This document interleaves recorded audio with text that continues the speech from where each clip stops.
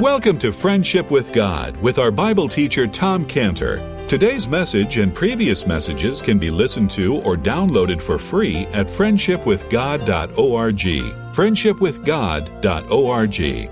You can also obtain free resources from Tom Cantor and view our online bookstore at friendshipwithgod.org or call us at 800-247-3051. 800-247-3051. Tom Cantor also has a daily devotional verse that comes out each day by email and on Facebook. To receive the small daily devotional verse that Tom Cantor puts out, you can sign up at friendshipwithgod.org, friendshipwithgod.org, or find Tom Cantor on Facebook by searching for Tom Cantor and Friendship with God. Now, here is our Bible teacher, Tom Cantor. There's only one way to heaven. There's only one way, and that's through the Lord Jesus Christ. And He's the only person who can bring anyone from their sin to redemption. He's the only person who can bring them from eternal death, which will eventuate in hell, to eternal life in heaven, from earth to heaven. He's the only one. He alone is the only way. And the Bible leaves no room for exceptions or alternative roads to heaven. And it's up to us to be just like the brothers and to tell it like it is, to tell the Bible like it is. When it says in Acts 4:12, neither is there salvation in any other. There's none other name under heaven given among men whereby we must be saved. That means there's no salvation in Buddha. There's no salvation in Allah. There's no salvation in anyone else. There's only in the person of the Lord Jesus Christ. That's why we have one message from the Bible, and it's 1 Corinthians 1:23. 1 Corinthians 1:23, we preach Christ crucified. That's it. We preach the person of the Lord Jesus Christ crucified. Unto the Jews, a stumbling block. Unto the Greeks, foolishness. But it doesn't matter. That's what our message is. It's plain, it's simple. Christ died for our sins. That's why it's important for us when we witness to the lost to say exactly what the Bible says, because God speaks through His Bible like it says in Titus 2:1, but speak thou the things which become sound doctrine. You know, it reminds me of a flight I took one time, and I soon learned that I was sitting next to a JW. I don't like to call them Jehovah's Witnesses. Why? Because they're not witnesses of Jehovah Jesus. And we're told in 1 John 4:3, that 1 John 4:3, John wrote, every spirit that confesseth not that Jesus Christ is come in the flesh is not of God, but this is that spirit of Antichrist. So, and John made it very clear that the Lord Jesus Christ is the Word and the Word is God. So when a person says that Jesus Christ was not God come in the flesh, which is what the JWs say, then according to 1 John 4:3, that person is speaking for Antichrist, the spirit of Antichrist, or the spirit of Satan. So if anything, they're not Jehovah's Witnesses, they're more like Satan's witnesses. So on this flight, anyway, I didn't tell the lady that, but anyway, on this flight, I was sitting next to a JW on the plane, and she told me that she had just lost her brother. And then she went on to say, I'm a Jehovah's Witness, and we feel that people don't go to hell. And I told her, that's the problem. The problem is you feel what you believe, rather than read in the Bible what to believe. And the Bible's message is clear and specific. All men have sinned. They're on their way to hell. The Lord Jesus Christ is God. He became a man. All of our sins were laid on the Lord Jesus Christ, and then He was wounded for our transgressions. The Lord Jesus Christ alone justifies and brings to heaven anyone who comes to Him as a sinner, trusting in His blood to save them from their sins. And the Lord Jesus Christ is now in great glory, sitting at the right hand of the Father. Okay, back to Canaan. Jacob did not believe his sons when they told him, Dad, Joseph is yet alive, in verse 26. And as we saw, that message made Joseph's heart faint. Now, it really looks like Jacob might have suffered some sort of life-threatening heart attack, because Because in the next verse, 27, it says that the spirit of Jacob, their father, revived. And that word spirit is the word ruach, the Hebrew word ruach, which can be translated breath. As a matter of fact, breath of life, we have it in Genesis 6:17 when it says, and behold, even I do bring a flood of waters upon the earth to destroy all flesh, wherein is the breath of life, ruach, of life, from under heaven, and everything that is under the earth shall die. So it appears when his sons told him that Joseph was still alive, it looks like he lost the breath of life. It looks like it. In other words, he may have suffered a life-threatening heart attack when it says in verse 26 that Jacob's heart fainted. At least for me, it would have been AFib. Okay? And what revived Jacob, or the defibrillator that worked for him, that bring him back from the dead, was verse 27, when he saw the wagons. When he saw the wagons which Joseph had sent to carry him, and the spirit of Jacob, their father, revived. So he sees the wagons, and he comes back to life. It's the wagons. Must have been quite a sight for him, all those wagons, you know. Just picture it. I mean, there's all these Egyptians. They're driving all these wagons. They're filled with provisions. I don't know how many wagons there were, but, you know, they had to carry around 50 people. So maybe each wagon, I don't know how big these wagons were, but maybe they carried 5 people. They had provisions in them. So maybe there were 10 wagons there. And when Jacob saw those wagons and those Egyptians driving those wagons, Jacob knew that, well, let me see now. I don't think my sons could have orchestrated this. You know, stories, yes. Wagons, no. And so it was the wagons that validated what the sons had said. And we can imagine how when Jacob sees his wagon, his spirit revived, and he must have turned to his sons and say, now tell me again, what did you mean Joseph is yet alive? Can you explain that more to me? Well, that's probably the time when Jacob then asked for, okay, now I need a full explanation for how Joseph could still be alive. And this has got to be the place where they confess their sins to Jacob. And as horrible as those sins were, it was overshadowed by the joy of these wagons that had been sent. So really, it really wasn't as bad as the sons imagined it would be when they came clean with their father, what they had done. I mean, the sons, you know, on the way there, they were imagining, boy, it's going to be terrible when we tell Dad what we did. I mean, how are we ever going to be able to withstand it? It's going to be horrible. But when it actually came time to confess what they did, it wasn't bad at all because of the wagons. The wagons. And that's the way it is for us. You know, for the sinner who imagines how horrible it's going to be to come and confess his sins to God, but it's just overshadowed by the joy of what the Lord Jesus Christ gives to him in peace and joy and happiness. I mean, have you ever really looked at the prodigal son history, the history of the prodigal son, and considered the torment that the prodigal son went through before he came back home, as he anticipated how horrible it was going to be when he returned home and confessed his sins to his father? I mean, just look at the anguish that the prodigal son had as he anticipated coming home when he says in Luke 15:18, I will arise and go to my father and will say unto him, Father, I have sinned against heaven and before thee, and am no more worthy to be called thy son. Make me as one of thy hired servants. I mean, this is what the prodigal son was saying to himself as he planned out on going home to meet his father that he had sinned against. I mean, the prodigal son had an essence, and he knew he did this. He divorced himself from his father and the family when he said, in essence, when he left, he told his father, I wish you were dead, because if you were dead, I could take my inheritance and I could get out of this house of restrictions. And I mean, I love prostitutes and I love the high life and riotous living. So let's just cut it all short. Forget all the family ties. Just give me the money now and let me go. That's what he did. And the father was, very gracious. I mean, the father could have said, get out of here. But the father was very gracious and gave him the inheritance and let his son go out. But the father didn't divorce himself from the son, even though the son had. And the father never stopped loving the son, and the father daily looked for the return of his son, and those feelings of love and devotion were all the more burning in the father, even though they weren't in the son.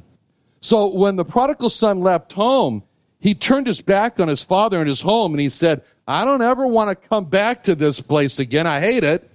I'm finished with this home. I'm finished with this family. It's been like a prison for me, and the prisoner has just been set free, and he's out to go find a thrilling life of adventure. But it all came crashing down on him because when the money ran out, the prostitutes ran out. And when the money ran out, the friends ran out. And he had to work taking care of pigs, which was a very demeaning job for a Jewish boy. To be feeding pigs. But that's the level that he had sunk to, and now it was time for him to return in repentance and go back home to his father. And in that way, the sons of Jacob were just like the prodigal son. And just look at all this anguish that the prodigal son was going through as he planned exactly what he's going to say. Let's see now, what am I going to say to dad? What am I going to say to my father? What will I say that after, in essence, I told him that I don't want to wait for you to die to get my inheritance. I just want to get it now and avoid all this waiting for your will. Well, that prodigal son was rehearsing in anguish all these words he was going to say when he says, let's see, what am I going to say? First, I've got to acknowledge that my primary sin was against God in heaven because it was so wrong what I did in God's sight. So, okay, I'm going to say, Father, I have sinned against heaven. And the prodigal thinks, well, if that's all that I say and I've sinned against heaven, that'll be terrible. I've got to tell my father I've sinned against him. So the prodigal then modifies it in verse 18 of Luke 15:18. He says, Father, I've sinned against heaven and before thee. And then in further anguish, the prodigal son thinks that I'm so unworthy. I'm so unworthy. What will my punishment be? This is real mental anguish for the prodigal son. He's going through as he's saying, I'll arise and go to my father and say, Father, I've sinned against heaven and before thee and am no more worthy to be called thy son. Make me as one of thy hired servants. So the prodigal son is in all this torment, thinking of how he's going to confess that he's so unworthy that he knows he's lost his position of being a son. And all he wants to be now is just like a hired servant. And he's thinking, what's that going to be like? What's it going to be like when I go back to having to live under the constant shame of, oh yeah, he used to be a son, but he told his father he wished he would just die and took the inheritance early. He turned his back on the family to live it up. Now he just wants to be a hired servant. Just think of the anguish that this prodigal son is under as he thinks, a hired servant who's really a fallen son? How am I going to be treated by the other hired servants who, unlike me, were faithful to my father? A hired servant as a fallen son? How am I going to be treated by that brother of mine as he orders me around like a hired servant, and he can be pretty cruel? And all this anguish is going through the mind of the prodigal son as he's thinking about what he's going to say when he confesses his sin to his father. And that's what it was like for the sons of Jacob when they were on the road going back to Egypt, back to Canaan. From Egypt back to Canaan to see their father. They're like the prodigal son. They're in this state of mental torment, trying to plan out what they're going to say. But what actually did happen when the prodigal son arrived back home? It was totally unexpected from his point of view in Luke 15:20. In Luke 15:20, it says, when he arose and came to his father, but when he was a great way off, his father saw him and had compassion and ran, fell on his neck, kissed him. The son said unto him, Father, I have sinned against heaven and in thy sight, am no more worthy to be called thy son. But the father said to his servants, he didn't even get out the part about make me as one of the hired servants. The father just said to the servants, bring forth the best robe, put it on him, put a ring on his hand, put shoes on his feet, bring hither the fatted calf, kill it, let us eat and be merry, for this my son was dead and is alive again. He is lost and is found. And they began to be merry. The prodigal son, he was expecting for his father to be so angry as his father would say, well, just get over there with the hired servants. I never want to have to look at you again. A little like how Absalom was treated by his father David after Absalom had murdered one of David's sons, Amnon, because Amnon had raped Absalom's sister. And David shunned Absalom. But the prodigal son was expecting to be shunned. But the prodigal son was not shunned at all. To the contrary, the father runs out to meet him. He kisses him. He calls for shoes on his feet. He was evidently barefoot. Best robe to be put on him. And ring and kill the fatted calf. And let's have a great party that happened.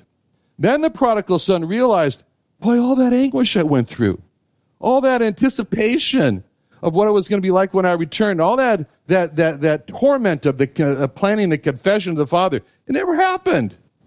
And in the same way, when Jacob saw the wagons and his spirit revived, Jacob was just so glad and happy. And all that anguish that the brothers had gone through, just like the prodigal son in anticipation of what it'd be like when they returned home and they confessed their sin to their father, it never happened. It never happened. Because of verse 27, when he saw the wagons which Joseph had sent to carry him, the spirit of Jacob their father revived.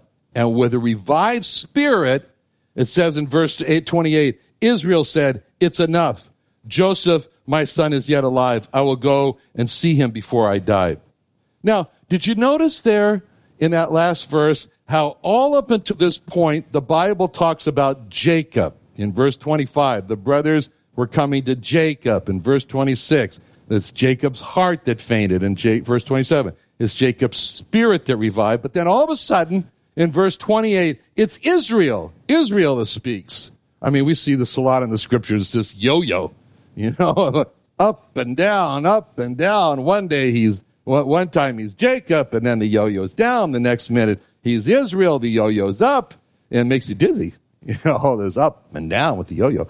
And it's Jacob, it's Israel, it's Jacob, it's Israel. It's enough to do. Okay. And here he's Jacob. Okay. Why was he Jacob before? Because he wasn't believing that Joseph was alive. And why is he Israel now? Well, he sees the wagons, and now he believes that Joseph is alive. So Jacob, then Israel, Jacob, then Israel. This is what God is dealing with in us. This is what God is doing. We believe God. We walk in the light of his word. We believe we're Israel. Then we don't believe God. We're fearful. We love the world. We walk in the darkness of the world. Then we're Jacob. The yo-yo. Again, Jacob and Israel. So now he's Israel. He believes that Joseph is alive. He's believing Joseph's dreams. The believing man is no longer Jacob. Now he's Israel. I mean, this is the same person with two different names, two different natures, Jacob and Israel. That's like ourselves. And it's frustrating. And it's frustrating not only for us, it's frustrating for God. And that's what God said to him in Genesis 32:28. And he said, thy name shall be called no more Jacob, but Israel. The only trouble is his name kept being Jacob. Now in verse 28, it says Jacob has reached what he's always hoped against hope would be. He wants to see his son. He says, I got to go down to the grave to my son. But now it's such a beautiful sight to see when it says in verse 28, and Israel said, it's enough. Joseph, my son, is alive. I will go and see him before I die. He thought he'd have to see him after he died. At long last, his longings have been answered. He says, it's enough. And he cries out, and I will go. I will go. I mean, this is an old man. He's really old. He's so old that when he goes and appears before Pharaoh, Pharaoh's kind of stunned. He says, exactly how old are you? But, he's an old man, but he's saying, I'll go. And when he says that, it's like he could leap down to Egypt. And because the sorrow of 22 years is just all wiped away at once. And so when Jacob, or maybe we should call him Israel, he says, Joseph, my son.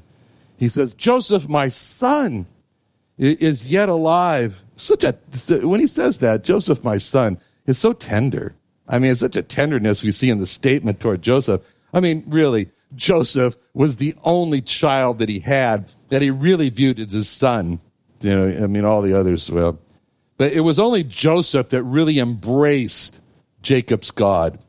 So this whole scene is so fantastic, and it's such a wonderful way to end the chapter 45, these wonderful words. We're so happy for Jacob. I mean, Jacob didn't expect to live long at all. I mean, but actually he lived 17 more years after this, which was kind of amazing.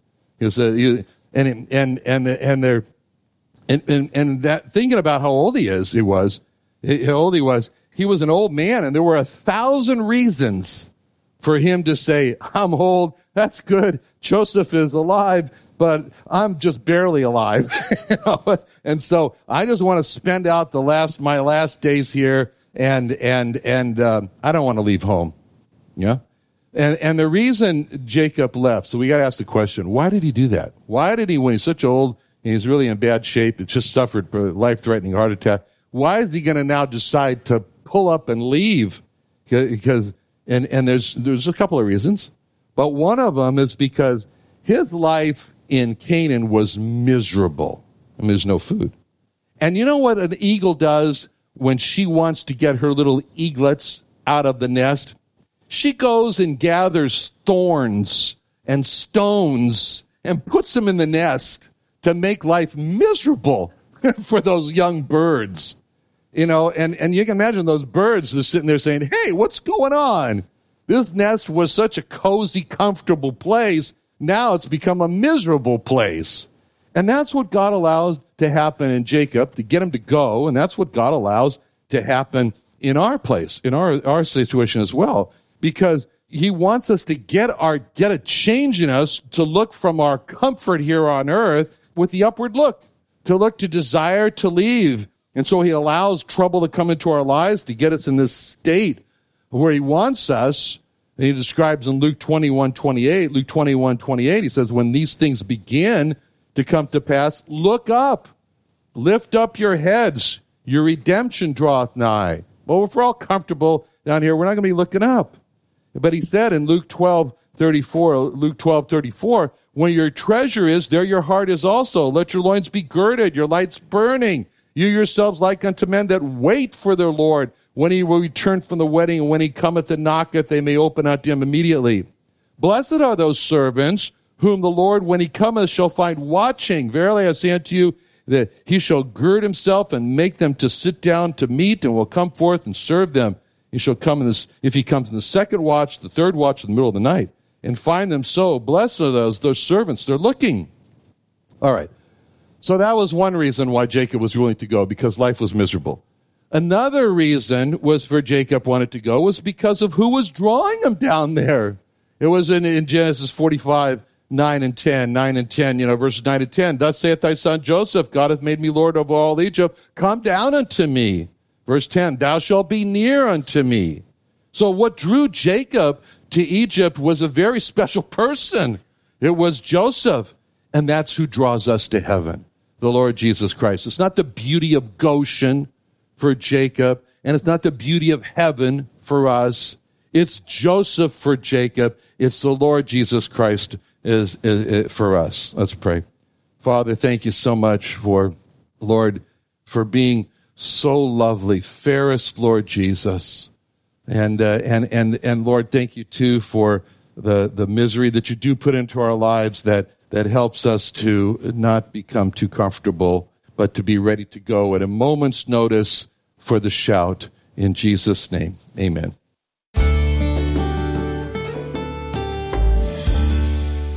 Another wonderful day studying the Bible with our Bible teacher Tom Cantor here on Friendship with God. Don't forget that today's message and previous messages can be listened to and downloaded for free at friendshipwithgod.org. friendshipwithgod.org. You can also go online to find free resources from Tom Cantor and our online bookstore at friendshipwithgod.org.